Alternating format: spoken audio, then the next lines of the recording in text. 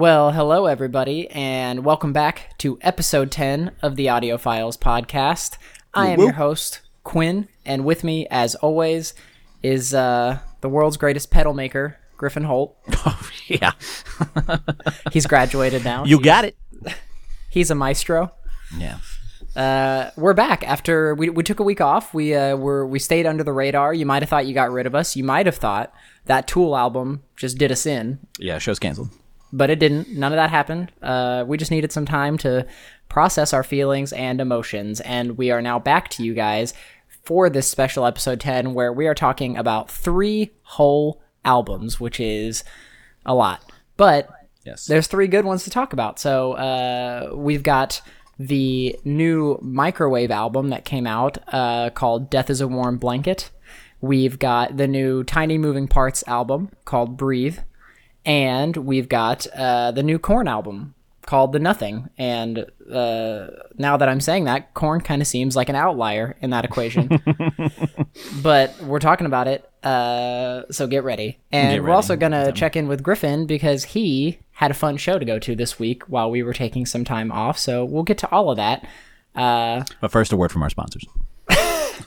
Yeah, go buy this mattress, you son of a bitch.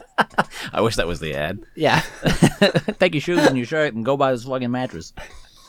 And, thank you for everyone who stuck with us and waited out the extra week. We actually, I was checking the stats, and I think it was actually kind of nice for us to take an extra week off this time. It seems like everybody got a chance to catch up on episodes they may have not listened to prior. So thanks to everybody for keeping on streaming, and thanks for everyone who's still listening to the playlist. I'm going to update it with lots of new goodies after this episode.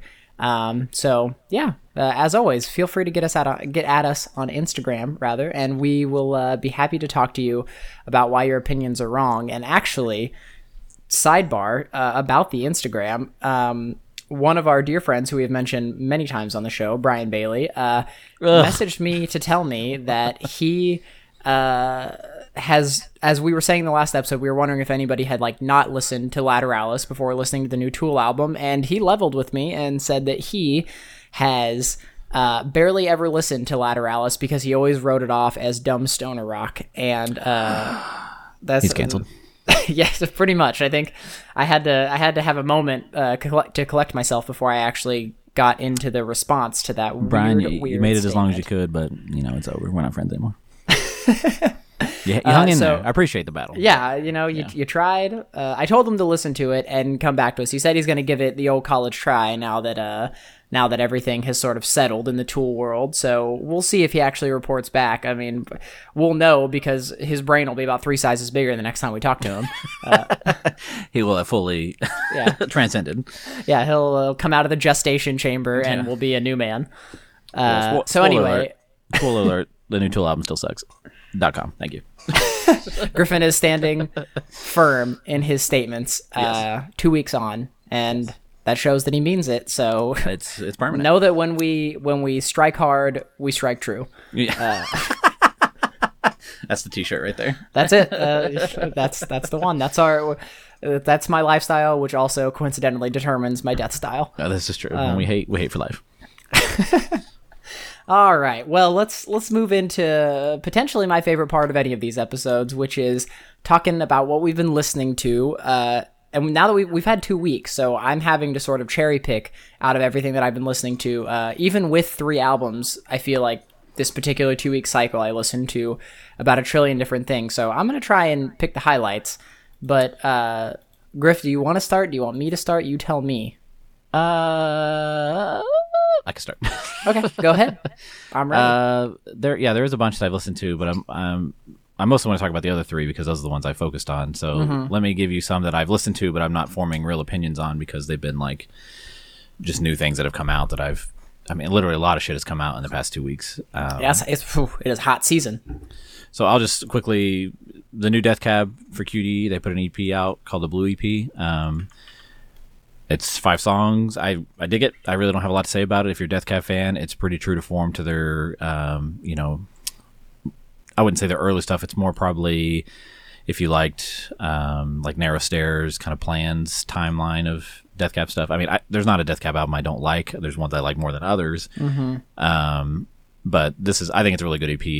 It's quick, it's easy, it flows decently. So if you like Death Cab, check it out. I really don't have to go into it a whole bunch. Fair. The other one I'll talk about is a band. So I actually like this band, and my wife Morgan does not. Based on the face she made when I turned it on in the car the other day. And I came up with this description because it's not untrue, but the picture I get in my head listening to this band is wearing my sweater cape while drinking white wine. Okay. No, it's they're a band called Flor, Flor. I've been into them since their first album called Come Out You're Hiding. And it's just really good, like dream pop, synthy stuff. It's very, very poppy, kind of high energy. They put out a new album a couple weeks ago on the 6th called Ley Lines. Basically a graduation from their current album. I mean, it's on the same page. It's good shit. I mean, it's not the best shit you've ever heard, but it's good. For me, it was good background stuff at work. It's poppy enough. It's got some hooks. So I really like them. I have, like I said, since they've come out. I don't know too much about them. I've never seen them live. They do have I've seen some videos online. They do have a pretty good live show with like some lights and everything else. But they're still a club band, so they're not like some huge. They're not 1975. They're not playing arenas yet. But it's really good stuff for a 4-piece band, and still kind of under the radar. If you like any of that kind of stuff, that kind of dream poppy, synthy kind of stuff, it's upbeat. So I always enjoy something like that. So I recommend it. I know a few people that listen to this would enjoy it. So if you're in any of that, I wouldn't say it's like Pale Waves, but they could play a show with Pale Waves. So, okay, I am unfamiliar with this band, so I will be listening to them. Yeah, it's pretty good. I can't remember what label they're on. They're on maybe it's on Fueled by Ramen. Yeah, they're on Fueled by Ramen. So they're in that sphere of, or ecosphere of bands like that, I guess. Yeah, you won't hate them. My wife does. Yeah. So check it out. I think I have more things to talk about with the other stuff. So I'll just say check those out. There are some ones that I actually want to dive into that I'll talk about in later episodes. But those are my 2. Okay. That's quick and easy. And yeah. I now will try to not ramble about what I've been listening to. So broad strokes. Yeah. So the main one that I want to talk about, and it's because I don't feel like I get a chance to talk about this enough on in real life or on the podcast or anything really. I've been listening to The Graduate, which I don't know if they are on Spotify. I'm actually going to check. Not the good album. Okay. Hey, fam, I've been on this path many a time. You know what? I never check because I never want to be disappointed, but you're right. So Anadonia is not on Spotify. Okay, that is the one you want to be listening to. You are correct. So for anyone who doesn't know, The Graduate was like a mid-2000s sort of like pop, mainstream emo to a degree sort of band. They only have one album on Spotify. It's called Only Every Time. It's not good. I don't give a shit about it. Don't feel like you need to listen to it. But it's I don't know if they got signed and that's the one they put out, but it's their second full. They have 1 or 2 EPs and 2 full lengths, but the first full length is the one we care about, Anadonia. Yes. Which I don't know if you can buy it anywhere. I mean, I have it in my iTunes. I think it's how you have it because I gave it to you years ago. But yeah, it's definitely one of that small playlist I have that I have to sync to my iPhone because I can't get it anywhere else. Yeah, they're in that for sure. Yes, and that's why I wanted to bring it up is because I feel like this is one that sort of, for whatever reason, has slipped through the cracks. But yeah, I'm sure you could find it on YouTube, or maybe you could buy a physical copy. And I would say if you can find a physical copy, it is worth buying. It's fucking great, and that album, as you said, Anadonia, is like. It's on YouTube. I love it front to back. It is fucking like, I think that it has a very unique sound amongst a lot of other bands that were coming out at that time. I think that the guitar work in it is fantastic. The drummer is also really fucking good. I mean, it's very like, you want to sing along to it. It's very not fucking opener though, Sit and Sink. Well, and so let me backtrack because I think that also, if you really get into it and you want to take it a step further, as you said, they have EPs, and the one that I'm interested in is called Horror Show, and it is probably even harder to find, but it's probably on YouTube. It is, I think, 5 or 6 songs, and bro, that is like in my top favorite EPs of any band ever. It is so fucking good, and it has the same opening track as the full length Anhedonia. The song's called Sit and Sink, and that song in and of itself is incredible. But on the EP, the last song is essentially, it's called The Formula, and it essentially harkens back to the song Sit and Sink, and it creates this just like epic moment to end the EP. And it's so fucking good, and it gives me chills every time I listen to it, and everyone should be listening to The Graduate, and I really wish that they would have been a band that stuck around and like continue to do cool shit, because once you listen to it, you'll know. I mean, it's such a good spin on so many other bands that were doing that genre at that time, but man, it fucking rips. So I can't put it on the playlist, unfortunately, but just do me a favor and go YouTube the Graduate, don't. Anhedonia, or Horror Show. Don't even do that. They have a Bandcamp, so you can buy it from them. Do that. Please don't go to YouTube then. I would rather you support them. So apparently they have on their Bandcamp. Oh shit! They got a B-sides album. They've got something called Sea Legs. Is that a full length? You've piqued my interest, Rose. It's something. It's like an EP about. You can read the description, so it's not like a real thing. But they have a DVD called From the Ground Up. Well, that's great, and so it's sold out. So. Great. But maybe that's ripped to YouTube as well. But either way, go to their Bandcamp. It's thegraduate.bandcamp.com, and they've got every release. And I forgot about the Evergreen EP, because I have that too, and you should have it. It's some acoustic versions and B-sides from Anhedonia. I'm glad that you searched this on Bandcamp now, because that's definitely the way to do it. It's really good. Go on there and just like listen to a sample. But it's just great. It's stuck with me for years and years and years. It's got everything about it will get stuck in your head, and it's very like, at times it feels very epic and huge, and at other times it's very like subdued and just, you know, sort of like poppy rhythms, and everything in between. It rips, dude. So go listen to The Graduate. They have something called the Interlude 2.0 / the Formula 2.0. They redid that song you like, so it's on here. It gives a description of what it was. Looks like it got left off of one of the albums, but yeah, I actually have. I'm pretty sure I have Anhedonia on vinyl. Actually, I don't have Horror Show on vinyl. Yeah, that would. Are they selling? Yeah, they are. It's sold out. Yeah, they're okay, sold. Never mind. But I'm 99% sure.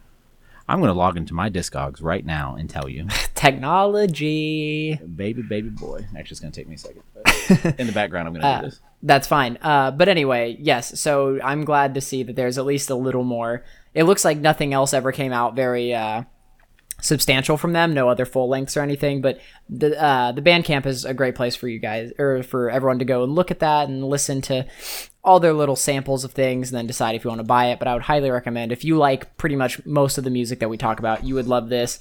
I feel like they were a band that was very much on the cusp of getting big, and they just like they barely missed it. I don't know what necessarily was to play, or was it play there, but worth it. Great stuff. Really, really love it, and it takes me back to a very different time in my life, as most music does.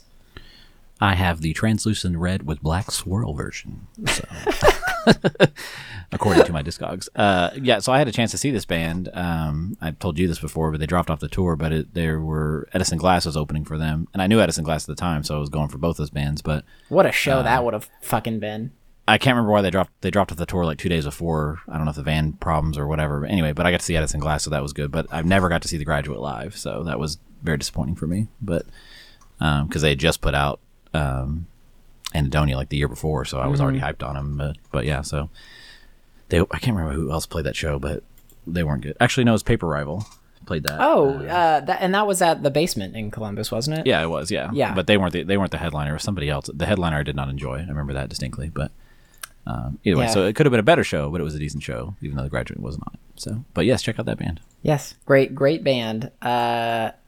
That was the biggest thing, most important, worth noting that I was listening to this week. I also I've been getting more into, like fitness and health and things around my neck of the woods. Rip Daddy over here. It's true.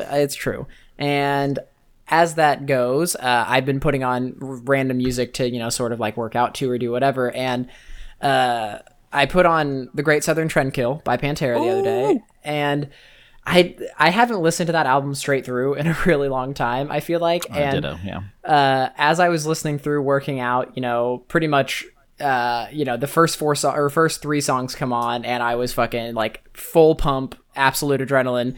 And man, both the song Tens and Suicide Note Part 1 suck all the wind out of that fucking album. Yeah, they're great songs, but yeah, it's not really it's like well. Whenever you're seriously ready to just like drink 13 a fucking steps beer. is between it though. I know, but that's the thing is that all 13 steps is fucking that fucking every time that comes on, like so give me some heavy. drywall. Give me some fucking drywall.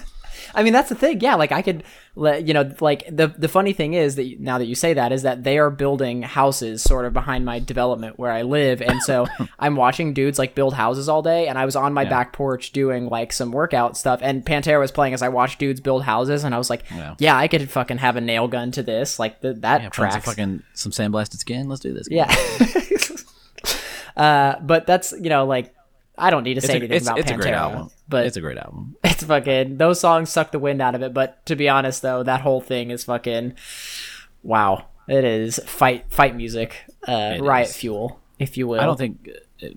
side note, I feel like Reinventing the Steel doesn't get enough credit, because Reinventing the Steel is still a great fucking album, but nobody ever talks about it. I fucking love that album. I should probably go back and listen to it again. I have not listened to that. It is fucking Riff City. And I believe that, honestly. Fucking Hellbound in Fort Worth, Texas. Come on now. Fucking what are you going to do about that? Being in Fort Worth, every time you drive to Fort Worth, you fucking hear that song. I'm fucking Hellbound. I'm fucking right here. I'm Fort Worth, Texas. It's Riff City. I really enjoy that. I like it. Just I don't know. It feels like it's like them like such a mature Pantera. So I may be alone in that, but I've always really liked that. I mean, I like all of them, but as I've discussed before, Pantera was beat into my skull as a teenager, so it is hard to listen to that band without bad memories, good memories, and just feeling sick. Yeah. It's too much. I heard it too much, but I do like Reinventing the Steel a lot. So I will go back and re-listen to Reinventing the Steel a little bit, just to see if it's a ripper does anything for me. I mean, that's the thing. Like you said, Riff City is like the subtext of every Pantera album and song ever. Yeah. Oh man. But anyway, so that was just what I was listening to as I worked out this week. I listened to a lot of other random stuff, but we've got enough to talk about today, and I'll mention it on other episodes. But the real moral of the story is go listen to that fucking Graduate EP. Yeah. Or just any Graduate. Or just at least the first. That's true. I mean, I love the first album too, but go fucking listen to it. Anyway, all right, that takes care of that business. We had a little bit of a truncated segment for that this time because we got some albums to talk about. But Griff, I want to hear you talk about the starting line show first that you attended this week or past week. Oh, it fucking sucked. All right, that's moving on. That's it. Keep the ball rolling. That's it. So Microwave opened that show, but I'll save that for when we talk about Microwave. Okay. As far as the starting line goes, this is at the Agora in Cleveland, which is where we saw Under Oath, me and you. So you already know the sound's kind of shit there. Yeah, it's not great. Well, it's just muddy. Like I don't know what it is about it. It was more muddy for Microwave than Starting Line because I feel like Starting Line brought their own sound guy. But point is, the show fucking ripped. All right, that's what I was hoping. Haven't missed a fucking beat, baby. I mean, now granted, I looked it up. They've been playing this set list for a while, and they only play shows like every 3 months anyway. But at least, I mean, they've got the formula down. They sound there. I mean, this is what a band should sound like when they come back from any hiatus. They were fucking tight.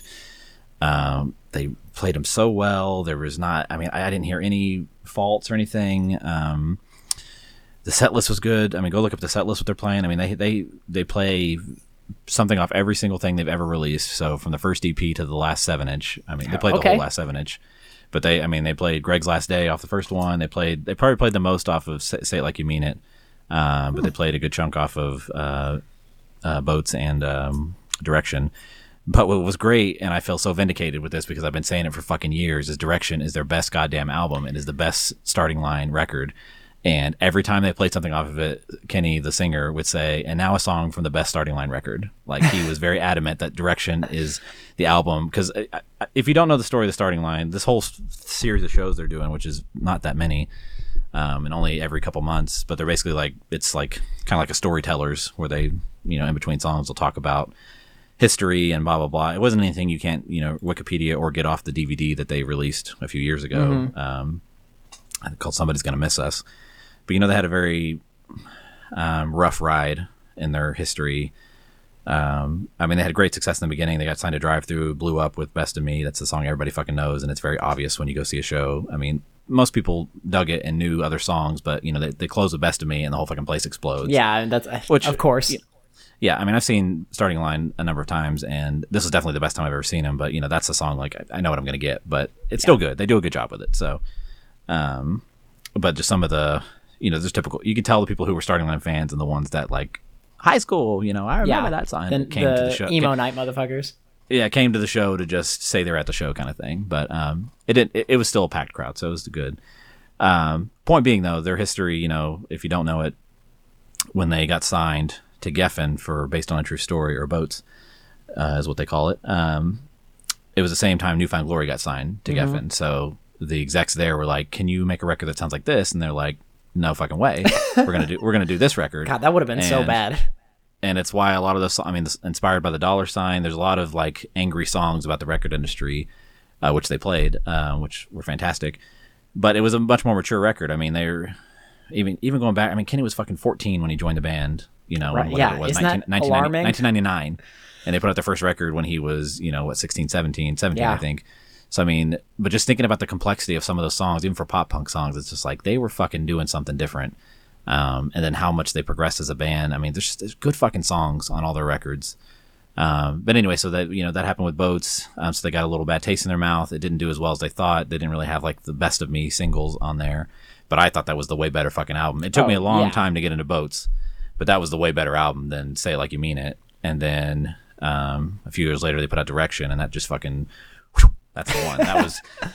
That was just a cohesive, solid record. And even when they played Birds, they were like, "And now the best fucking Starting Line song, or the best song off Direction, we're gonna play Birds now." And I'm like, "Everybody move!" Yeah.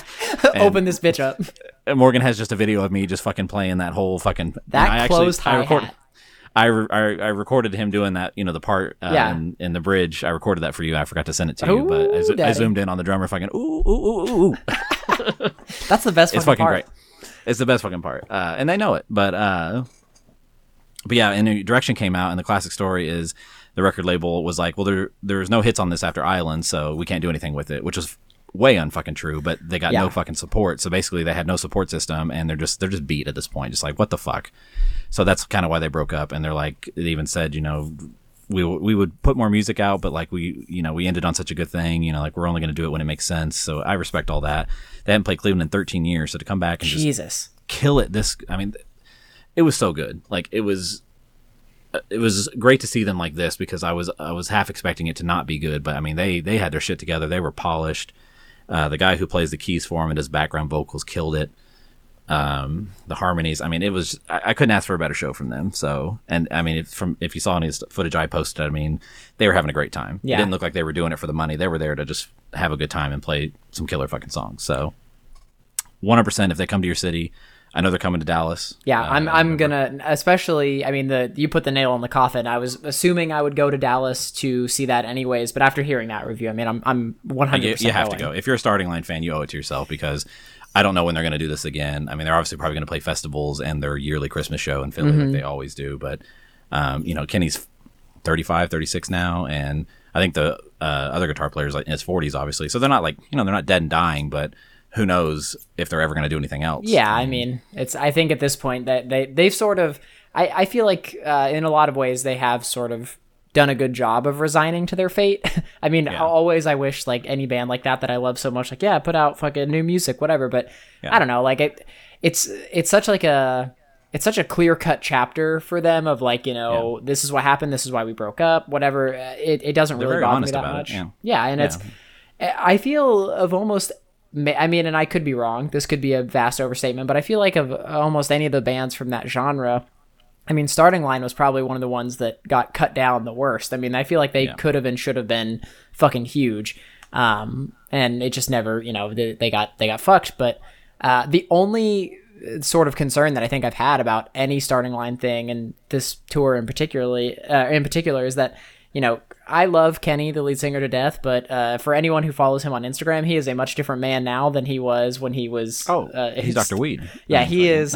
He is Kush Clinic Daddy Kenny. Yeah, he is. He's ready. I mean, and that's fine.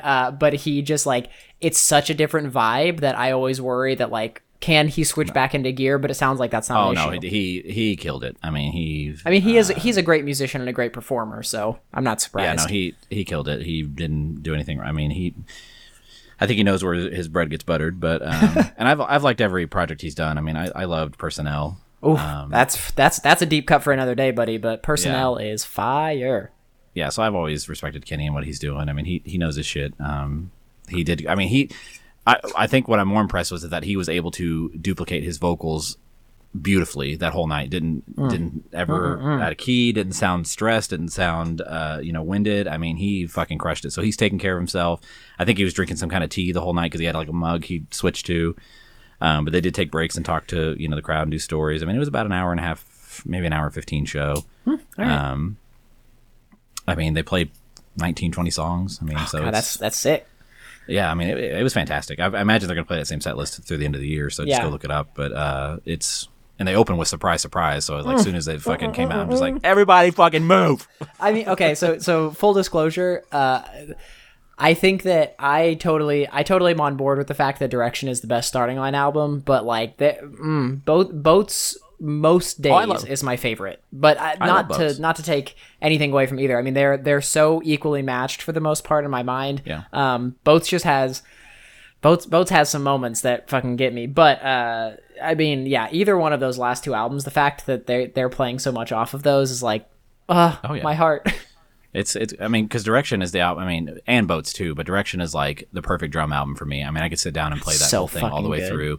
It's just good, and Boats is very similar. Like I said, it's hard depending on the day. I can tell you which one's better, but I think Direction as songwriters is their best effort. I agree with that too. But if you haven't listened to the Anyway 7-inch that came out a few years ago, it's got 3 songs on it. They played all 3 of them. I love that 7-inch that they put out, and they're very proud of it, and they'll talk about it. So if you don't know the song, you better listen to them because they're going to play them. All right. I listened to that whenever it came out, and to be honest, I don't know if I've ever listened to it a second time. Go back. It's great. It's great. Yeah, I don't remember being averse to it. I just don't think I ever went back. It's exactly what they would have sounded like if they kept recording. So it's not like a huge change. But what was nice is he came out with not an acoustic, but just a single guitar, and he played the Drama Summer by himself. Oh, really? Too. So if you love that song. I mean, they played a lot of good ones. I mean, a lot of stuff off of Say It Like You Mean It, and you got a lot of backstory about what some of the songs are about. I mean, if you're a fan, you already know. Yeah. It's weird that they're doing this, but it's not a bad thing. But this seems to be if you're a fan, you kind of know all the stuff. Yeah, it seems to be like I'm hearing more and more bands are sort of doing this, which I guess maybe that's a smart marketing move. Is as you're getting older, this is what you do with that time. But yeah, they're not the first band I've heard about doing that. But they're one of the ones I'm most intrigued by. Yeah, and they had good merch too. So well, I'm never gonna turn down a fucking good old Starting Line piece of merch. Oh, I got my shirt. So. All right, well, fuck. I am fucking in like Flynn for that show. All right, well, sick shit. Now I'm content to just end the episode there, but I guess we'll talk about these other albums. Hold up shop. Let's do it. Well, I think that I got some opinions.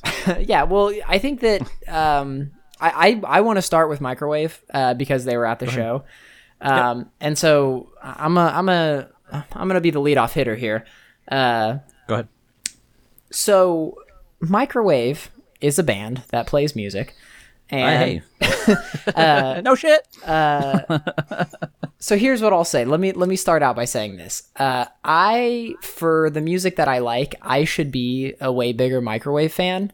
I am not a very big Microwave fan though. Okay. And the first 2 albums, I have listened to on many occasions, and I don't necessarily feel very strongly one way or another about them. There are some songs that I really like, and I are very hummable, and I mean, they're just like, quick little bops. And the reason that I say all this is that I want to sort of preface anything that I say about the newest album by saying I'm not like an aficionado, not only in this band, but sort of, I think, in this genre as well. And that will also go for Tiny Moving Parts that we'll talk about after this. But it's not necessarily... I probably have more in those arenas. But, yes, and that's why I'm curious to sort of hear what you're going to, the way you break this stuff down as well. Yeah, no, go ahead. But I like Microwave. I think Much Love is my favorite of the original two. And so this one, Death is a Warm Blanket,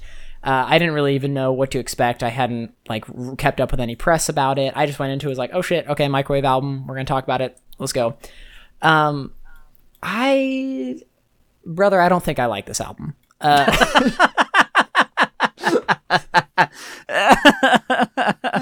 I'm mostly laughing because I watched that happen on FaceTime, that reaction. So sorry for those at home that can't see that, but his face was great. It's true. It's okay. Let me say that, like I said, I don't know anything about the band or the members or what they're going for. But I feel like I was very confused for most of this. So I listened through it, I think 3 times actually, because I really wanted to give it like as much of a listen as I could.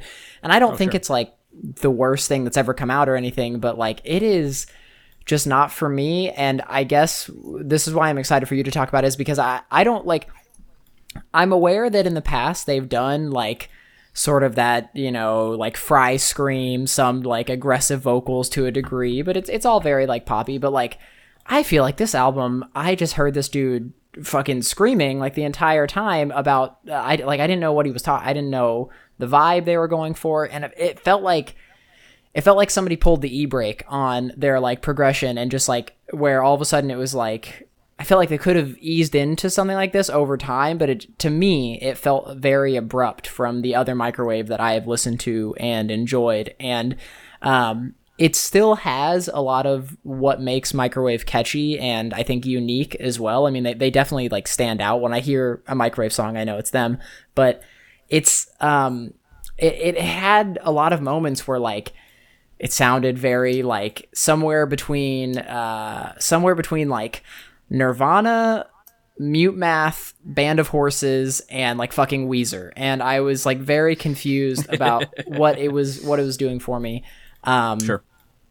But all that being said, I'm happy to be sort of like pushed in a different direction and go back and find some things that I may not have listened to on this album, or things that I may not have noticed. And I felt like a lot of it too was, after the first few songs, I sort of knew what I was expecting, where it was like, he's gonna mumble softly about some semi like self-deprecating or like sad shit, and then it's going to get into him like being more aggressive. And there's like a really thrashy guitar solo on, I believe, the title track, Death is a Warm Blanket, but I could be wrong about that. So it never really got me with the flow of the album. It felt like I was hearing, there were a few sections in the album where even after listening to it a few times, like if I wasn't paying attention, I wouldn't even know that the song changed. It would just go into like another sort of very, very noisy part that it never got me. And I want to be, maybe I'm right, maybe I'm wrong. I don't know if that's necessarily the metric to judge by, but it didn't quite do it for me. And I know that so many people really like Microwave, and I think that they're a band that's probably going to, they're already pretty big. I think that they just have a continued upward trajectory. But I don't know, man. I don't know if I'm just not hearing it right or what the deal was, but it did not hit the right notes for me. Please explain what you think. Spoiler alert. I completely agree with you. Oh, okay, good. I don't feel I feel vindicated now. Yeah, so I really like Microwave. When they first came out, I started seeing them on, because they were a small band from Atlanta, I started seeing them on the small shows here in Columbus, the name, and I was like, oh, a band called Microwave, they probably suck. So I didn't get into them till after Much Love came out, so probably right around the end of 2016. And so I heard, I don't know what, I think it came on when Spotify first started doing the, you play an album, we're going to play something like that. And I was like, oh shit, they actually sound cool. I never listened to them. And so I got really into Stovall and Much Love. I mean, you've seen me wear my Microwave shirt. I have both albums on fucking vinyl. Like, I really liked Microwave. I don't think they were perfect, but I really liked how vulnerable the singer was. It was catchy, it was definitely, it was something fresh for me in a otherwise very crowded genre. I agree. I liked what they were doing, and that they're in the right lane for that. And so I had no idea they were putting out a new album until Instagram played some sponsored video for a clip from the Mirrors single, which is track 8 on this. And so I heard that and I was like, well, hold on. I didn't hate it, but I was like, okay, they clearly figured out what fuzz pedals are, which is not a bad thing, but this whole album is a goddamn fucking big muff. But the bass sounds fucking killer. So I was like, okay, that's fine if they're leaning a little heavy, but I will tell you on both of their albums, the heavy one, the ones where he screams are my least favorite songs. Yeah. On their first 2 releases. I don't think it's bad. It complemented what they were doing, but I know their biggest, I don't know if they took, because one of the biggest songs and has the most plays and that they always close their shows with is a song called Vomit on Much Love. And that was always I liked it, but there's a whole almost minute and a half screaming part. I'm just okay, get through it. Yeah. It was never my favorite. This is not why I like this band. And so before this even came out, I started seeing articles 7 heavy songs that influenced the new Microwave album, and I'm like, oh fuck. Because that's not what I want. They're not this band. And I saw the cover of it, and it's clearly a shot of a microwave being blown up. So I took that as they're reinventing themselves in some fashion. Maybe I'm looking too hard into that, but the first listen of the 3 that I were talking about this week, this was hard for me to get through. Yeah. It took me 4 listens to find out that I don't hate it. that's wow. You really you stuck with it. It took me 4 listens because I know I didn't hate it the first time, but I was just where is the hook in this? And I still can't find it, but at least I'm starting to find layers of it that I do enjoy. I think what was really upsetting is it came out the same day I saw them, so I got to hear it at work. Last Friday, and then I saw them live, and they played 3 songs off of. The biggest mistake they made is they opened the show with with "Death Is a Warm Blanket," and it fucking sounded like trash. Oh God. Some of that's the venue's fault, but so 2 things. I don't think, and every band goes through this that's in their position. They are not ready to play a theater. They are still a club band, so they don't sound good in a theater because you have to grow into that. And I've seen many bands do that, and see them later, and they figure out that space. They're not there yet. Even playing their old songs, they're not there yet. Granted, this is the first night of their tour. I mean, they had some technical issues with, I think the snare broke and he had to change it out. And I think the drummer couldn't hear anything in his in-ears at the first 2 songs, but they still sounded solid. But you know how the screaming sounds on this album? How it's just fucking noise, basically. It sounds like that live because the bassist and the singer both just scream, and I couldn't understand shit that was happening. And then the guitar player's playing, his fuzz pedal through a chorus, and it just sounds like fucking noise. And so I don't know what they're going for with this. I can't help them. It's really not this is not the direction I wanted them to go. I feel like they're not going to get much further with this. This is, the crowd seemed okay, but when they played their old songs, it sounded way better. Clearly because they've been playing it for 2 years, so they obviously, had them down. Yeah. But it's just those, oh shit, it just sounded, it was unique enough. I'm at a point in my life where I don't need more screamo bands and anything. I don't need any more screaming. I need it to accent good music, not be the focal point anymore. Exactly. Of the music. I'll go back and listen to bands like that, but I don't need new bands like that because I have a different palette. So this is disappointing for me because they had so much potential, and maybe I'm wrong. I hope I'm wrong. But it's not clicking for me as far as what direction they're going in. Now, I do really like the single Mirrors now. There are some good ones. The last 3 songs, Mirrors, Carry, and Part of It, are the ones he doesn't really scream in as much. Yeah. And they actually, I really like the last track, Part of It, because it's the most vulnerable he is on the album.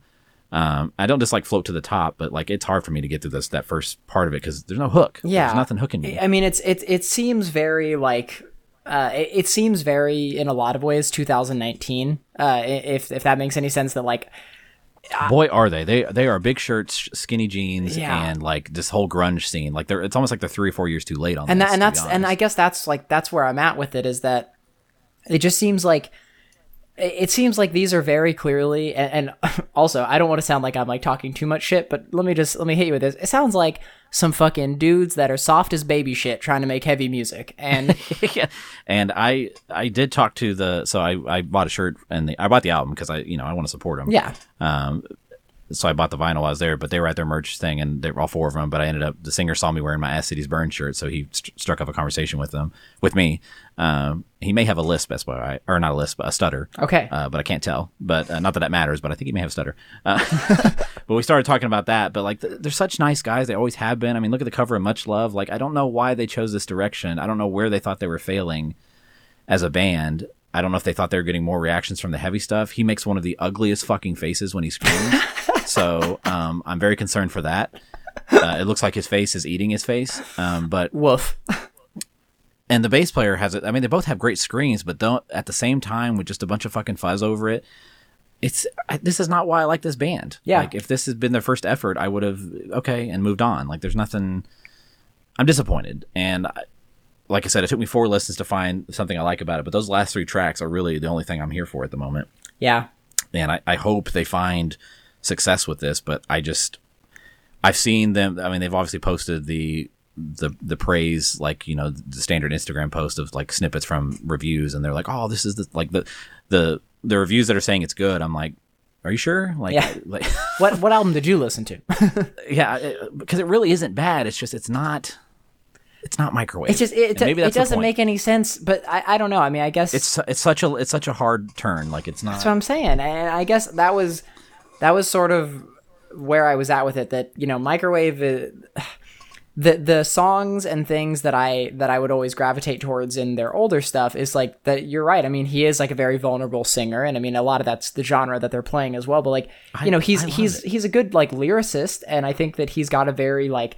He's got a good sound that he has with his vocals, and he's very passionate. And then all of a sudden, I lost all of that with every song on this album, pretty much. And it's shocker. If there's good lyrics on here, I don't know where they're at because I can't understand or care about Couldn't it. hear a 'Cause word he's he not- said. It's not delivered other than the last track. Mm-hmm. It's not delivered well. So I don't know. This may be one I come back to and enjoy because it's microwave and I want to get into it. But like, this is the one that I struggled with of the 3 that we listened to the most.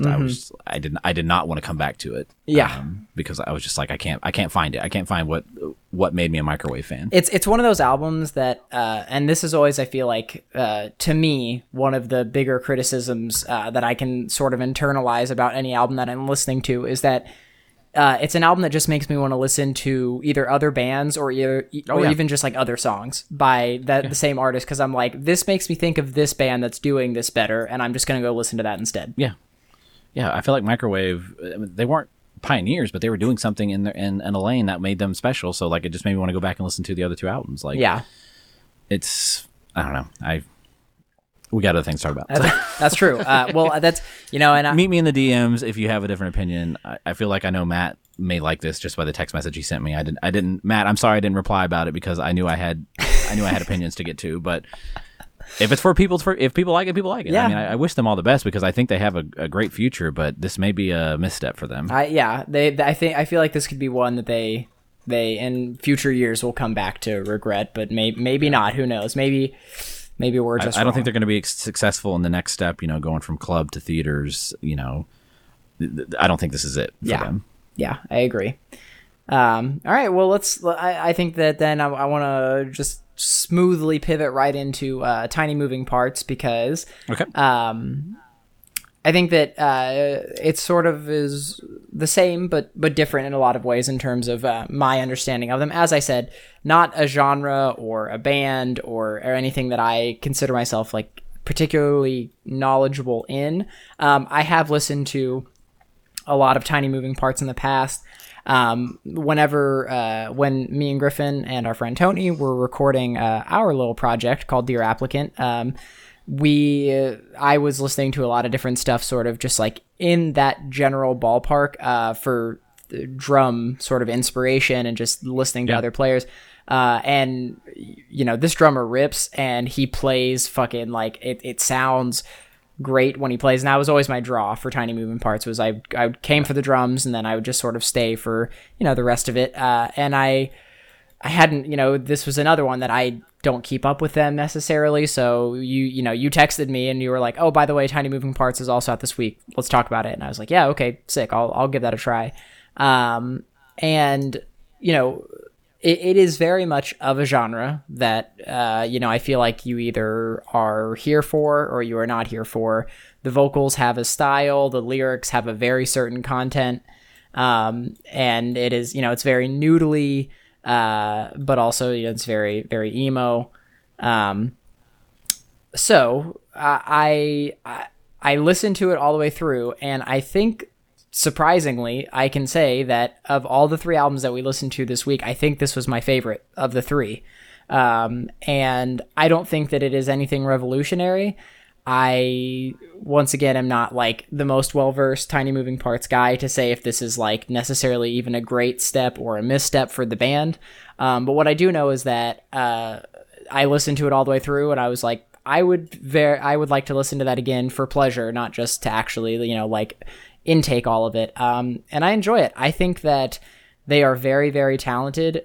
I think that amongst this genre, there's not a lot of bands that make me think like, damn, these dudes are fucking tight instrumentally. They sound great. And I did watch, I believe it was an Audio Tree, but it may have been an Audio Tree ripoff of them.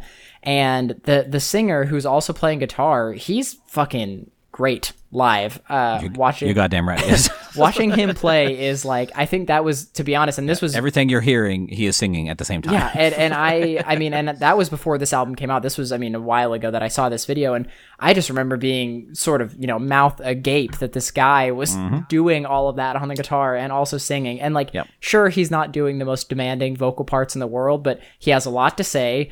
It's very, you know, like, it's very rhythmic, and he is doing some noodly ass shit on the guitar, and it all sounds exactly like it does on the album, if not better. That is the biggest preface to all of this, I guess, is that these dudes are fucking talented. The drummer sounded great too.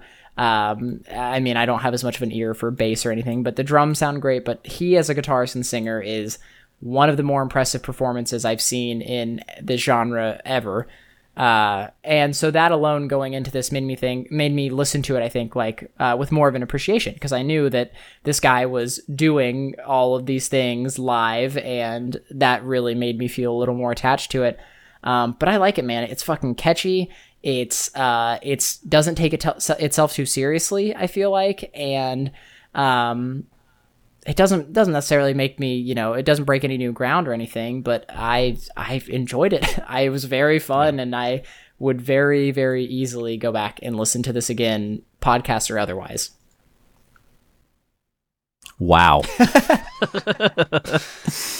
Yeah, I don't disagree. So my history with Tiny Moving Parts is, I mean, I've been into them since their first full length came out. This Couch is Long and Full of Friendship, and that was, I mean, I think they disrupted sort of, I hate using that word, but they kind of did with the genre when they came out back in 2013.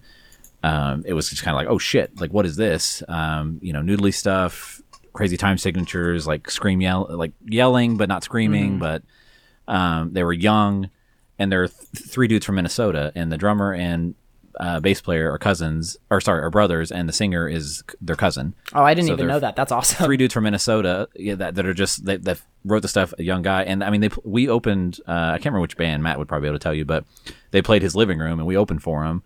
We're in one of their videos from that first album where they had to do like a bunch of tour footage. Like we're all in that video, you know, from that show. So I've had a history with these guys. I haven't like kept up with them like as like the greatest fan, but I've always liked Tiny Moving Parts. To me, the analogy I'll give is they're like the Every Time I Die of their genre. Okay. Because they consistently put out albums, and they always get just a little bit better. Like it's not like crazy differences, but it's just like we've perfected a little bit more of what we do. Yeah.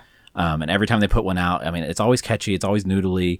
His vocals get a little bit better, the instrumentation gets a little bit better. Like they start to figure out, and it's like on a 2-year cycle. What's weird about this one is Swell came out in 2018, like January, and then now it's, you know, September 2019, and they're putting out this new one, and they changed labels. So I think what happened is they moved to this new label, and part of their stuff was like, you're not going to get paid till you make an album. Yeah. So they're like, shit, let's make an album. So kind of industry behind the scenes, that's kind of how your contract works. So, and obviously they want to tour and make be able to support themselves. So I think it's just why they quickly turned this around. Yeah. It doesn't sound like it. It sounds great. I mean, I've liked every album that they've done, but I do agree. Like this one, for whatever reason, I probably maybe because I'm having to do it for a podcast, but like I listened to it so many times, I really like this fucking album. So you're right. It's not fantastic. It's not the best thing ever, but I think it's their best effort so far. I really enjoy it. The guitar player has always been an influence in my guitar playing, especially in the project I'm kind of doing now. Just from a Noodly perspective, I like the way he does stuff and how unique it is. So it's definitely been an influence, and it was in Dear Applicant too, from a bass player perspective. So I like this band. I can't say anything bad about it. Every picture of them, they're fucking smiling, having a good time. Like they're fun dudes. I will say the worst part about them is the vocals, just because if you don't like that style, you're not going to like it. Yes. But I think this is his best version of what he's doing. Yeah, it was the least abrasive of any of the stuff that I've heard of theirs, and to be honest, and like you said, pretty much of that entire genre. It's so I don't know. I like it. They know what they're doing. That's, and my analogy is, for me, it feels like every time I die puts out an album, they get just they move the needle just a little bit more. Yeah. So I feel like that's what this band does. And that's not a bad thing. So if you like this kind of stuff, I mean, they're kind of kings of this genre, to be honest. And one of the fans also is Microwave. And I wouldn't say the new one, but well, and this is, I think that this is a great example. Like you said, I mean, they're definitely not like screaming, especially not even in the way that Microwave is. But he it's just a yell. but it sounds, it works. His singing, I wish he would tap into his singing more, because I can't remember what song it is, but there's one where he like does like a soft singing through it, and I'm like, oh, just embrace that. Like he needs to find his thing. I don't think he's ever prioritized his vocals over his playing. I think this is probably the first time he's starting to. I mean, every album has some track where it's like he does better than others, but some of them he's just going to fucking kind of, yell sing over because that's what it calls for. But I think that's the thing holding them back as a band, is like he can figure out a way to make his vocals a little more accessible for people. Yeah. And he doesn't have to, but I think that's the thing holding them back. It's not the music, it's the vocal style. But I think this one is the most like Midwest Sky. Like I've had that fucking chorus stuck in my head since it fucking came out. So like even vocally, lyrically, I think this is his better effort, because some of them have been very like seen on the nose. Like, come on, fam, like let's not talk about that. That's true. But and this one has one track like that. I can't remember what it is, but so it's not gonna be the greatest shit you've ever heard, or like expand your mind. But there are some good moments. So I recommend it. I will play it again. Yeah, for sure. And I think that it's called Breathe, by the way. Yeah. Oh, yeah. The album is called Breathe. And I think that this genre, I mean, obviously, like the genre is not going anywhere necessarily, but I think that it's sort of peaked in a lot of ways. And, as we've alluded to, there needs to change. There's not really a lot of places that it can go, I think, at the moment.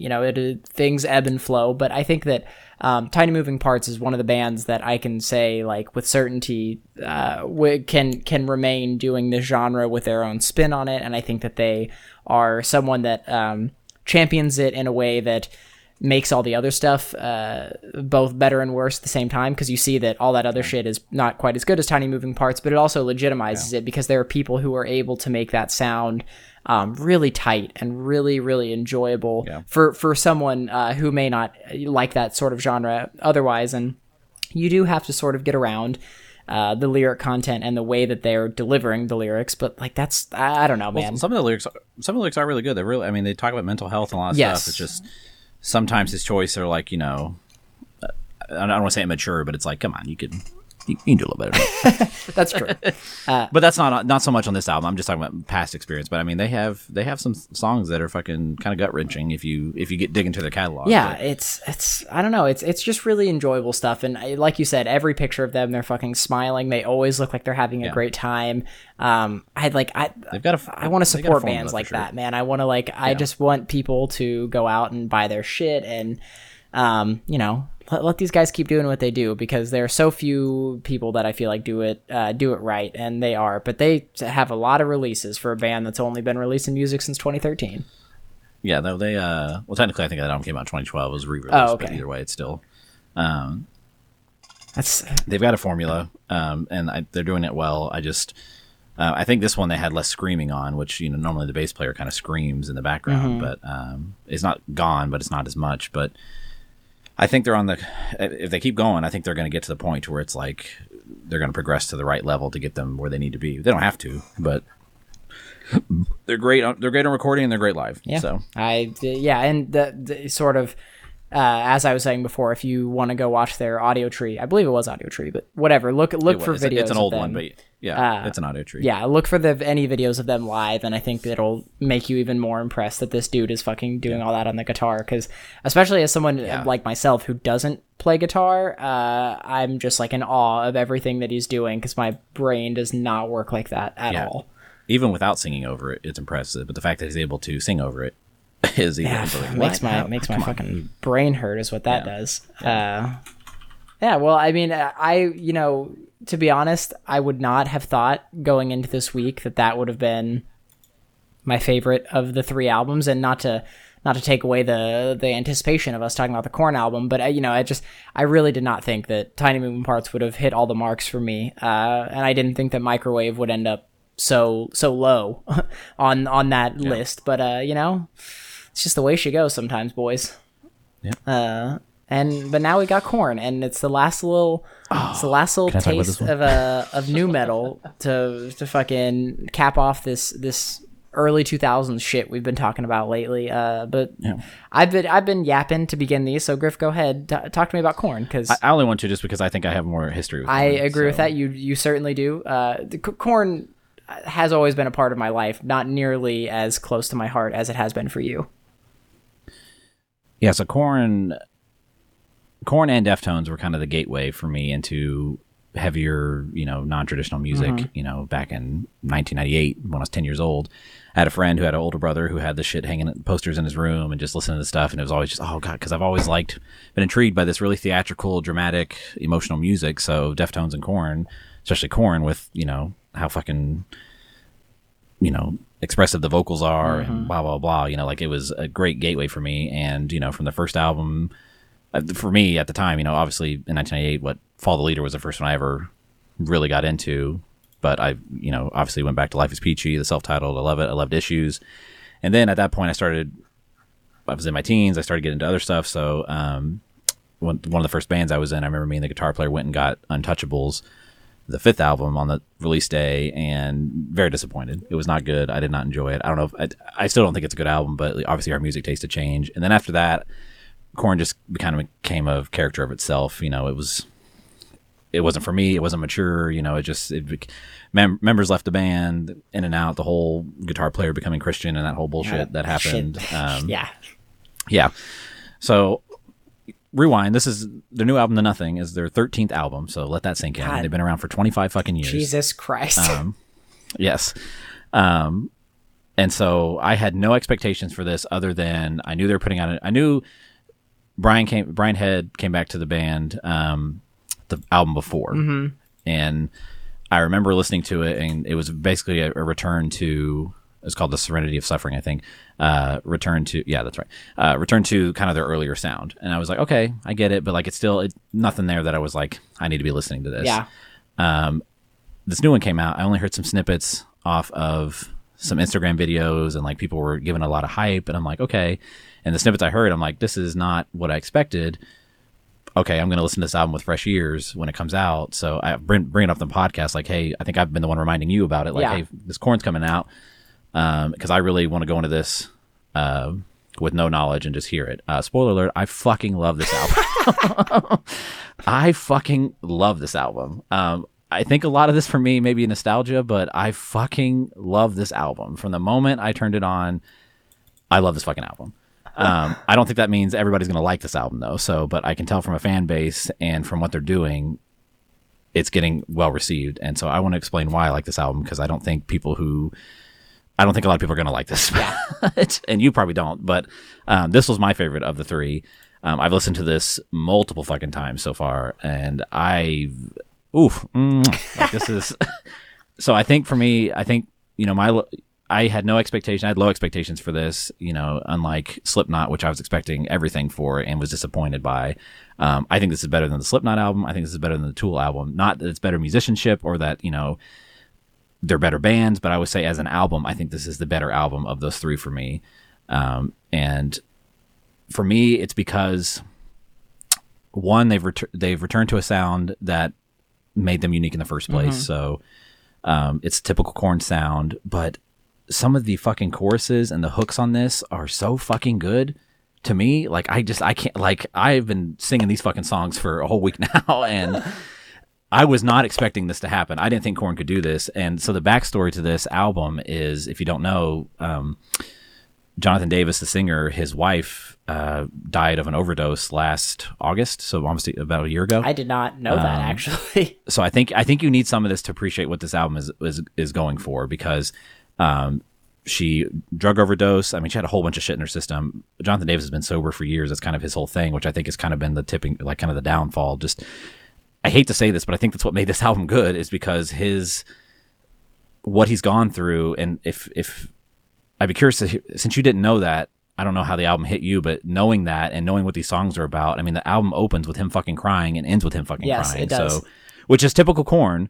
So if I didn't know that, it may come off as a little cheesy, but that's kind of what Korn is, you know, when they did previous stuff where he was 20s and going through a lot of, you know, emotional baggage of his teenage years and with his parents and the abuse he's gone through. So to hear that come back didn't feel like a fake way to me. And a lot of these songs are about his wife, and, you know, he ends this fucking album saying that it was his fault, or that, you know, like, boy, I'm fucking here for shit like that. So I hate that this is how they had to write a good album, but like I feel like the whole band united around that, and the fact that it's called The Nothing, the fact that the fucking artwork is not fucking the worst shit ever like their previous albums. Okay, yeah. Actually, brief aside, I was the other day looking back through the albums, because I mean, there's so many in the middle that I fucking don't even know, and those album covers are so bad. This one is tight. They're bad because all of the other ones are bad. The reason why, so the one who made this concept is Brandon Reich, who's the lead singer of Dead Poetic, who has that multimedia company, who's done. I didn't really. He did this one too. He did this one too, and he posted about it. That they kind of fought for this, and what I infer from that is, I'm guessing Korn and their management did not want to go for something like this because that's not what they normally go for, and I think they really pushed for, like, what this album's about, what it's called, the album art, and the kind of the concept within it. This all fits, and I think really that's what makes this album kind of accessible, because it doesn't look like a Korn album, and to me it doesn't even sound like a, you know, what a Korn album has been in the past. So I will not say that this is, you know, the best lyrics you've ever heard. It's not the best, you know, instrumentation, but I think I'm kind of putting them on a lower standard because it's Korn. That's true. You know? So they've never been the greatest musicians, but it's what the sum of all these parts come together and make these really fucking, to me, catchy songs. Like these choruses, I think the single is probably the worst one, You'll Never Find Me, and that's not even a bad thing. It's still a good song, but like some of these, there's some moments that, like, of course they're a little corny, but they fucking hit. Like, I love everything. I like the interludes in this. Like, it reminds me a lot of Issues, where they had, I feel like going back to like Tool, where they had interludes that did not fucking matter, or even Slipknot. Like, Korn, at least on this album and Issues, did interludes that you could go back to and listen to because they were musical. They had lyrics, they had a part, they had a hook. Like, they do that again in this, and it's like they know what they're doing. And I don't know why other bands, if you're going to do an interlude, make it worth me listening to again. Like, don't make it fluff for me to skip. Like, I've never understood that. You know, do that live where I'm never going to hear it again. Yeah. You know? Like, you give me 13 tracks, and okay, now you've just made me skip 2 of them. So, like, I feel like they did the right thing here, and they've went back to form. And a lot of the vocal styling on this reminds me, which is actually kind of weird, it reminds me a lot of Reroute to Remain in Flames kind of style stuff. It does. But I think they were ripping off Korn at the time, so it's kind of weird that, you know, or the singer was, at least. So for me, there's a lot to love here. I was blown away by how much I like this from the moment I turned it on, because this is what I wanted. I wanted Korn to come back to this. I haven't heard a lot of other people say that, but I also haven't been looking for it. But I know from a fan perspective, people really like it. But the whole package, if you know that going in, I mean, it fucking rips. So I don't know how you feel about it, and that's fine if you don't like it. But for me, this is what I wanted. When I go back to 2019 and go back and listen to these albums, like I try to go back and listen to Tool and Slipknot after I listen to this, and I'm like, nope, this is still not for me. This Korn album is what this is what I wanted from all these bands coming back. Like they came back the right way, unfortunately under shitty circumstances, but it rips. PS.com. Bro, fucking high praise. So, okay, let me just take you through what happened with me listening to this album, because it's, I think that it's very telling of my actual experience with it, is that I was like, it was the last of the three for me to listen to. I was like, okay. First of the three for me. I was like, So, Friday AM, I fucking pop this bad boy out. Well, yeah, and I guess, as I said, I mean, Korn, I have a lot of love for those first four albums. I distinctly remember that, like, to be honest, like, maybe the first songs I ever remember comprehending and remembering as a human being on Earth were probably, I mean, it was Korn and Limp Bizkit, because my older brother, Christian, sure. I was like literally 5, and he was like in middle school, and he was like just getting into all this, and Korn was fucking, he was into sort of this more alternative crowd and into skateboarding and stuff, so he was like, all right, I'm gonna buy a Limp Bizkit album and I'm gonna get some Korn, and I have such a distinct memory of hearing those as a kid, and just like that probably ingrained in me from the beginning. That said, though, I'm not like, I don't go back and listen to like all the Korn stuff all the time. I mainly, if I sure. hear a single on, I'm like, fuck yeah, fucking Korn slaps. And I'll always tell somebody who tries to tell me Korn sucks, I'm like, no, Korn's pretty good. But I think that, in general, as a band, I agree with so much of what you're saying, that I've always loved the things that make Korn unique, which is like the emotion and intensity that Jonathan Davis puts into the music. And well, it's the groove too. That's what makes Korn. It's and that's on this album. Like, this should have came out after Issues, to be honest, but like, it's the groove. Mm-hmm. Like, that's absolutely. I don't think people realize that. Like, there's no band that has groove like this. And that is 100% true of all these other nu metal bands. I can't think of one that has anywhere close to that. I mean, groove is the best way to put it. I mean, it is groove for all of their good stuff. It has groove start to finish. And so yeah, I mean, Korn, like I said, these past, I mean, I'm looking here on their Spotify, and I think the last album that I could even tell you what a single song sounded like off of is Untitled from 2007. And I don't think I could tell you. I couldn't listen to Korn 3 or Path of Totality, Paradigm Shift. That the Path of Totality was the one with like all the Skrillex sounding, like they went all that style. Yeah, They've taken a lot of turns. They really have. Here. So I will say that Serenity of Suffering, while the album art is the dumbest shit I've ever seen, and the title, there are good moments on that, but they're not as well executed as they are to me on the new one. I believe that. You don't need the other ones, is the point. Like, first four and then go to this. Yeah, and so anyway, so I didn't really have, much of an expectation going into this. I was like, whatever, Korn. And I turned it on, and it started with bagpipes, and I was like, it's a Korn album. Yeah, I'm fucking ready. I got to You'll Never Find Me, which is the single, and as you said, is probably, in my opinion, the worst song on the album. But I was listening to it just like in the car on my way home, and I was like, oh yeah, I gotta listen to this. And I turned it on, and by the time I got to that song, I got about halfway through it, and I turned it off, and I was genuinely considering at the time being like, maybe I'll just tell Griffin that I couldn't get through this album and I don't know what to say about it. But I ultimately, then again, sort of akin to Pantera, I was like, okay, I'm going to work out and I need to fucking put on some music. And I was like, the Korn is like perfect for me to work out to. I'm going to listen to this and see what happens. And I put it on in headphones, and I just started listening to it, and like, I got to, all of a sudden, I realized, like, I got to track 5, which is called Idiosyncrasy, and all of a sudden, I found myself, like, literally air drumming this chorus, and I was like, wait a second, this is a really good chorus, and I was playing along to it, and I was like, what the fuck, I think I like this, and then, all of a sudden, I couldn't stop listening to this shit. And I just like, even after my workout was done, I was like, I had a few songs left on the album, and I was like, I'm just going to keep my headphones in and fucking finish listening to this. And brother, I would never, ever, ever expect to tell you that in 2019 I like a Korn album, but I do, and I agree. This is not allowed, but it's happening.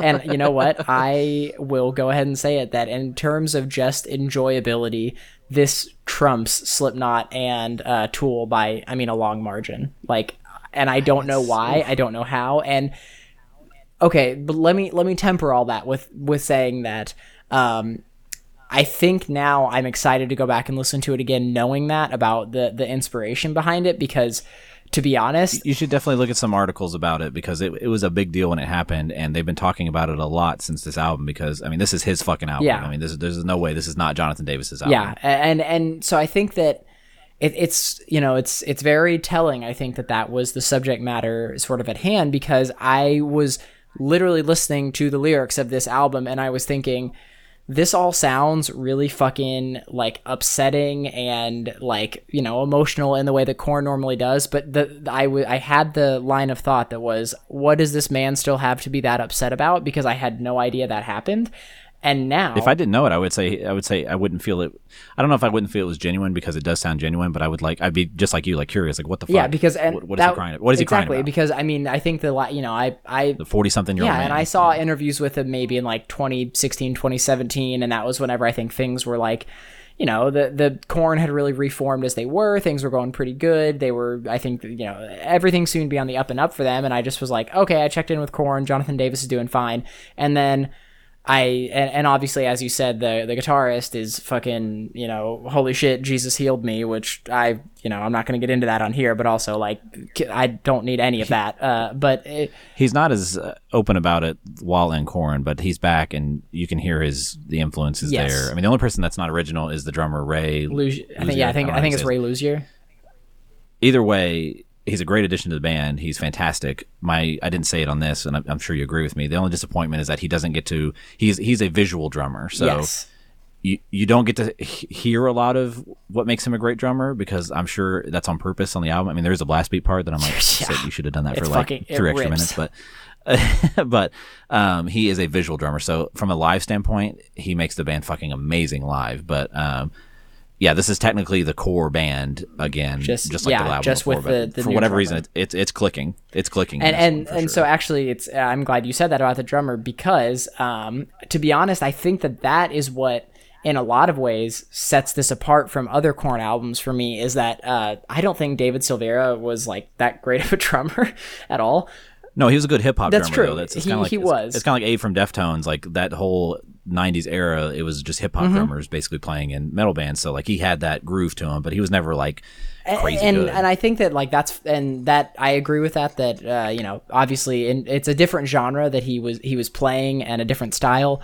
But Ray Luzier works way better for me. I've watched a lot of like Drumeo videos of him. We have seen we saw like, you know, 15 minutes of them playing live at Rock on the Range before we were forced to leave. Yeah. But like he is he is a great drummer. He's the nicest dude, and he also is I think that he adds a lot to this band that otherwise would be missing. And I think this album, while I agree it's not very flashy, I would rather see it live to focus on his playing. But he provides so much of like the backbone to this album for me, that like he is like the consummate professional in terms of a rock drummer, where like, and I've seen him talk about this in videos and interviews, is that and I think most of the band sort of adheres to this as well, but as a drummer, he doesn't do anything that's overly flashy. Like, he very much knows what his lane is. He's incredibly tight. He understands music very, very well. He understands exactly what needs to happen, and it's fucking great. Every single note that he plays on those drums is like picture perfect, and he can do it all live. He's the shit. I love him. Yeah. But you know, like I said, I was questioning sort of like how genuine a lot of these lyrics and stuff were. And I think that was probably the last sort of hurdle that I had with this album, because I mean, I love it. I think that it's great. And I shocked by it, but I think, like I said, the last thing was the lyrics and figuring out where that was really coming from. Now that I know, this takes on a whole different life. But it just you have to. It feels different, man. It feels like it feels way different than the other stuff they've been doing, and you know, they all sound great. I mean, it's recorded amazing, as you would expect from a band of this level, but it's recorded great. All of the instrumentation sounds exactly as it should. It doesn't sound like they're just reusing old Korn parts. Like, it sounds like they have the Korn sound and are writing fresh material again for the first time. It yeah, I 100% agree with that. It just sounds it sounds like this album could have come out, like I said, after Issues. Like, it sounds like a continuation. And I can't speak to all the other stuff because I haven't listened to it, but I know enough about the other albums, and they'll even admit, you know, like they weren't doing the same thing, which is fine. They were allowed to expand, but like the marketing, the music, like everything about this presentation of this album is what's making Korn feel like they're relevant in 2019. Yes. Versus like when they put out Serenity of Suffering, it just seemed like a bunch of old dudes who were out of touch with that fucking awful album art, like bad. That just childish new metal album art. That like, I think I'm glad that they went this direction. I mean, even looking at the About section on Spotify, like the band picture of them, like it looks relevant. Yeah. You know, like they look. I mean, it says right here they've sold 40 million fucking albums worldwide. Christ. I mean, this is it's crazy. I don't know how many Slipknot has, but it's that there are these bands in their mid 40s doing this and doing it well. Korn is grabbing me because it's the emotion behind it. It seems genuine. I know the story. They're very upfront about it. It all feel, and just the choruses. Like, I went back to try to listen to the choruses and the Slipknot stuff. I'm like, these are the catchiest choruses in new metal. Like, holy goddamn shit. I read a review about because I like every single track. There's some that are better than others, but I do like every single track on this album. They don't overstay their welcome. They're not fucking 9 minutes, 13 minutes. They're not 6-minute songs. They're all. This is 40-minute album. They're 44-minute album. Nothing overstays its welcome. What the longest song is 4 minutes and 47 seconds. Like, and I actually love that song. It's the harder with the with the @ sign and the 3. But to be honest, I wish that looks so dumb whenever I'm reading through it. It's stupid, but I like that song, though that fucking part. The song rips.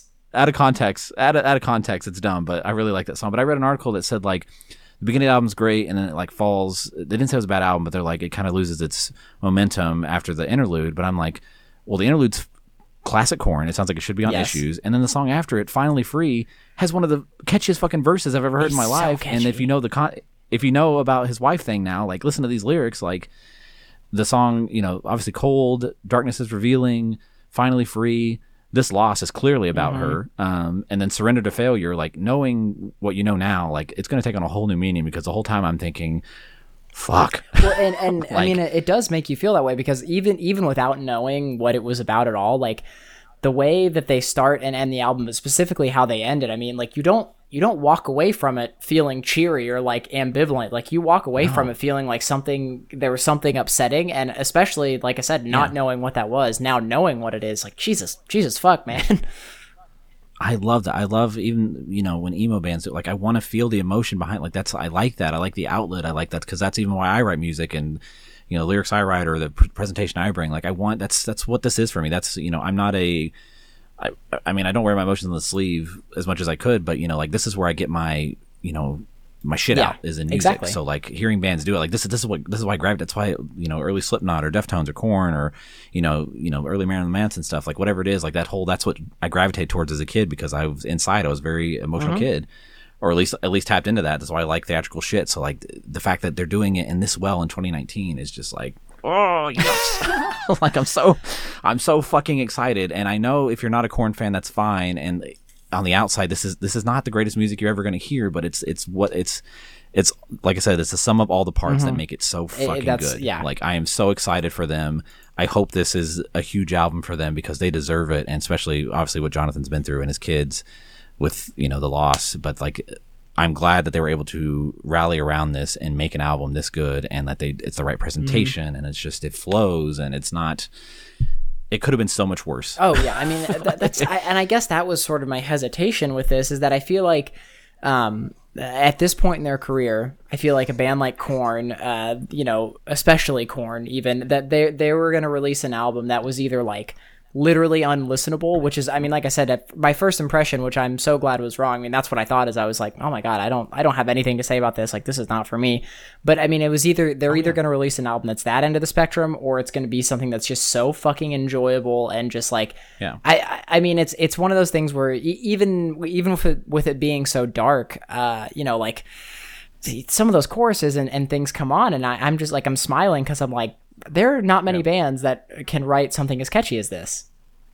Yeah, and it's not it's the there's still some immaturity to these lyrics, but like I don't even give a fuck because it just and that's works. I mean, that's their brand. This is where this goes. This is where this goes. It makes sense here. I was not looking for something overly educational with them, but like they're doing it, and I don't know who produced it, but they did a great job. And it's I haven't dug deep into that part of it. I hope they do. I mean, they posted a lot of behind the scenes stuff promotionally. I hope there's some kind of release of that, or maybe it's on the CD or something. But I want to see that because I want to see how this was made in the studio. Yeah. But I was the same way. If I hadn't known about his wife and they're just putting out another album, I probably wouldn't care. But when they started doing promo material and I heard some of the riffs, like Cold was one of the ones they did, and it has that fucking just like gent breakdown to it. I'm like, what? Did Korn finally listen to Meshuggah? Like, what's going on here? I mean, yeah. I mean, and he does like a lot of really like deep screams and very like gutturals. Like it's crazy. I mean, he did that in the one before it too, but like it didn't flow as well as this. Like I don't need that album, so this is tore off this. So and the stuff I've seen live, it looks great too. Like they're doing a great live show right now. Yeah, that's I can imagine that. I feel like this is something that I would love to see live. So I'm looking right now actually because you said that about the producer, and I was like, well, fucking let's talk about what has this guy done. His name is Nick, and I can't pronounce his last name. Some of his album, with an R? Yeah. So some of his album credits include Foo Fighters, In Your Honor, Deftones, right? Coheed, No World for Tomorrow, Rush, Snakes and Arrows, fucking Deftones, Diamond Eyes, and Koi no Yokin. Also, that's the same. I knew he did that. And also, did he do that? Did he do Gore? No, he did not do Gore. But he also did. I knew he did Deftones. Mastodon, Once More Around the Sun. He did a fucking Ghost album. He did. So he's done 2 Rush albums. Like, this dude very clearly is well qualified. Also, I'm finding though that as we talk about all these producers, that Coheed has had some fucking heaters for producers. Yes, yeah, they know what they're doing. I just pulled up the Nothing Wikipedia. I haven't even read this yet, but this is the title of the album comes from The Villain and the Never. I just saw that as well, and I'm not upset about that. But it says the first album recorded after the deaths of the lead singer's wife and mother, which is reflected in the lyrics of the songs "Finally Free," which I mentioned before. So I didn't know his mom died either. I did not know that either. I'm gonna read this and get some more insight on it, but I mean, it's one of the. I'm very impressed that this can happen because I think that, and now sort of as we're recording this, and I'm thinking about it in real time. I think that not that I would ever want someone to have to go through a loss, but I mean, if you think about like this music that a lot of these bands, Slipknot included, this music that they're writing about, it works best whenever there is something so strong to feed off of. And Slipknot very clearly does not have that anymore. I'm still, I can get past that with them because I think that they offer me a lot of different things. But for so many of these bands, if you don't have some, intense emotion or investment attached to it as the writers, it's not going to work. And this works. It does. I was also reading this. It said that normally they would take about 2 weeks to record an album. They spent 4 months recording the vocal tracks. Holy shit! Do that again. Yeah, it paid off. God damn. To be honest, his vocals are as good as I've ever heard them. Yeah, I'm just so surprised that they sound this good. I think I hate that this is what it took. But I'm glad that he can at least get some success because looking at their reviews on this, it's I saw the Metacritic was like at almost 85, which is that's great. So if you're not a Korn fan, I get it. You don't have to listen to this. I would like you to try just to see if you like Korn in 2019. But it's good. It's good music. There's no two ways about it.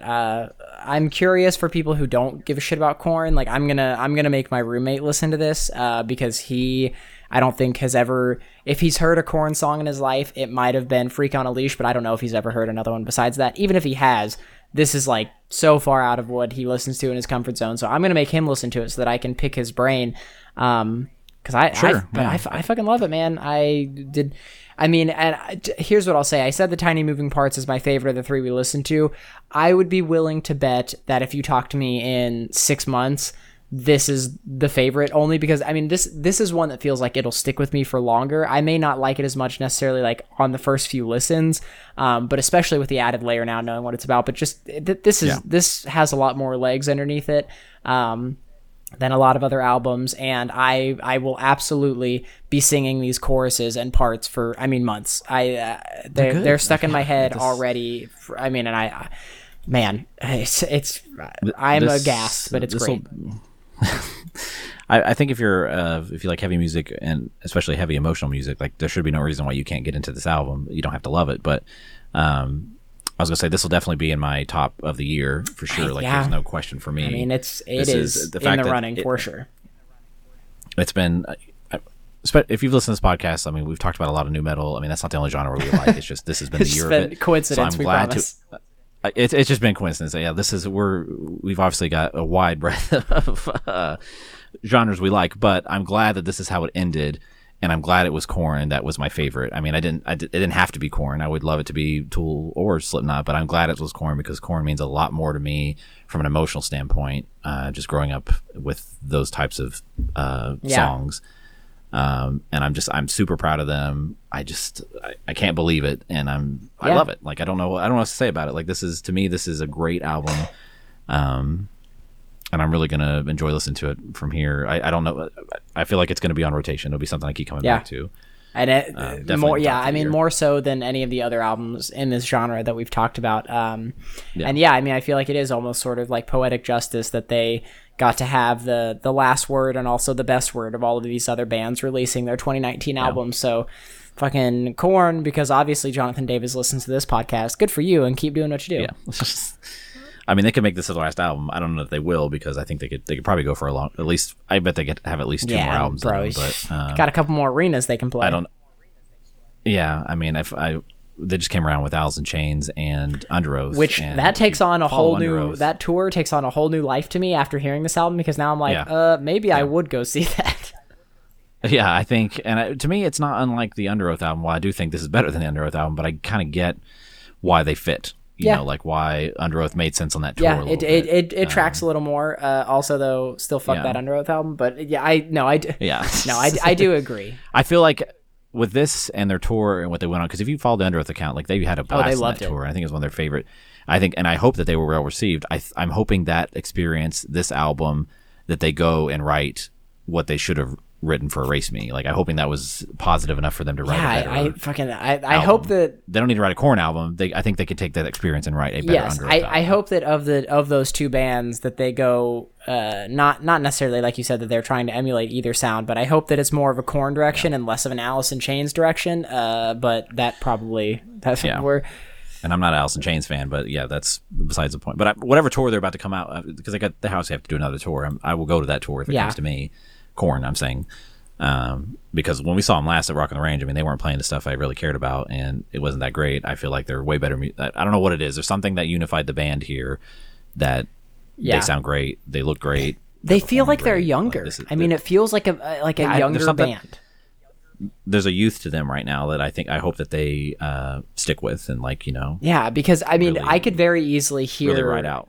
Some of the vocals, especially like his screams and his low stuff. I could very easily hear that and be like, oh yeah, this is an old man trying to this is Steve Buscemi in 30 Rock fucking hello children. But it's not like, it doesn't feel like that. It very much feels like somebody who has something to offer the genre and music in general. So look, you heard it here first. We're not like some fucking new metal goddamn jockeys, but also this shit rips, dude. Fucking go listen to this. If you're gonna listen to any of this shit that we've talked about in terms of these like weirder new metal albums, go listen to Korn. Jonathan Davis is 48. 48. That's fucking crazy. He also has a sick-ass mobile video gaming setup that he uses to play with his son while he's on tour. Oh, that's true. And it's adorable.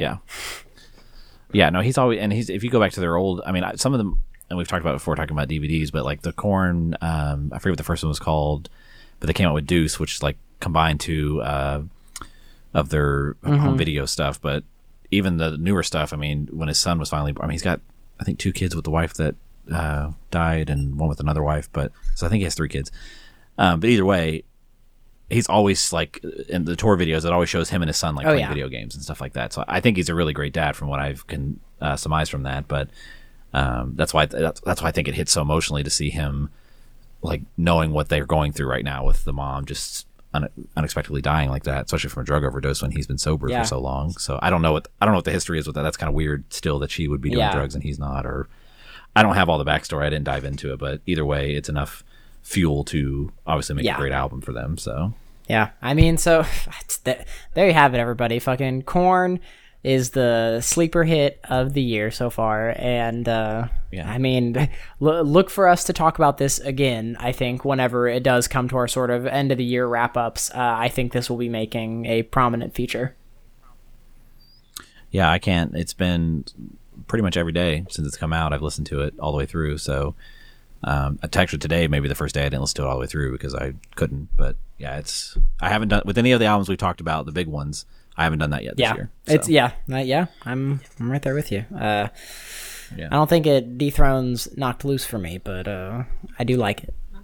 I'm just saying I haven't listened to that one every day. After it came out. I don't know if but to be honest, I don't know if I could listen to that Knocked Loose song every day because I'm pretty sure the paint would chip off my walls. Yeah, I'm not sure that my house would survive it, but I mean, at this point, Knocked Loose would be in my top 10 of the year for sure. But yeah. I don't think for me it won't be above Korn, but it'll be on that list. Man, what a damn! This has been jam packed. See, aren't you guys glad that we took 2 weeks to fully process all of this shit? Next week we're going to talk about all the. No, I think we've hit all the new metal we can. Yeah, that's true. But. Yeah, you guys have heard us get on our high horses about new metal and how it can still be okay. All right. But with that, thanks, Dad. With that, let's go ahead and wrap this guy up. We're at about an hour and a half, and everybody now knows what they need to listen to this week. You can skip Microwave. You can listen to Korn. No, you can listen to it, but just know. So when I listened to all these, I did Korn first. I'm like, this is hot. I went to Tiny Moving Parts. I was like, oh, this is a good change up. This is really fun. And then I got to Microwave, and I was like, fuck me, god damn it. Like that's why it was such a struggle, because I'm like, these 2 albums are pretty hot on different sides of the fence, and I get to Microwave, I'm like, this is not Microwave, who is this? That's true. So that's why it was such a struggle. So it could be that somebody else really likes that one better than these. I mean, actually, I will say it's not bad. It's just not my roommate, who does get to hear usually in a fervor, he gets to hear all of my initial thoughts on a lot of these albums because I'll just fucking come in hot with whatever emotion I'm feeling. But he does enjoy this album. He's not like fanatical about it, but he also, I mean, me and him had a long discussion about the fact that he does enjoy it. So there is. Which the Microwave album, yes. Sorry. Okay, so yes, he did enjoy the Microwave album, and he's not like singing its praise from the top of a mountain, but I think there are people out there who are going to be a little, less averse to it than us. But take it for what it is. It's for someone. I just don't think it's going to be what's going to progress their career. But that's just. I'm always going to be more critical of an album when I feel like it's taking a step backwards. So, correct. All right, guys. Well, thank you for listening to us on this wonderful episode 10. It's been great. This has been a fun one for us to talk about all this good stuff. And we'll be back next week with lots of good stuff. As always, get at us on Instagram. The handle is @AudiophilesPod, all lowercase, all one word. You can get at us through DM on there, comment on any of our pictures, share anything you want with us, tag us in your stories, all of that dumb social media shit. We love it. And then Spotify, of course, the playlist has been updated with lots of good stuff after this week. And there will be lots of new things to pop in your ears. So always reach out to us. Always let us know what your feedback is, unless you want to talk shit about Korn, in which case we will delete your message. Oh no, meet me in the DM. That's true. Actually, yeah, fuck that. I fully think Griffin is fucking ready to take anyone head on in this discussion, so fucking come the fuck at us. Let's go at it. You can also find me on my personal account at QuinnKH. I will be happy to talk to you on there as well. You can find Griffin. That's the one. Alrighty, guys. That about wraps us up. Thank you all for listening, and we'll see you next week. Bye.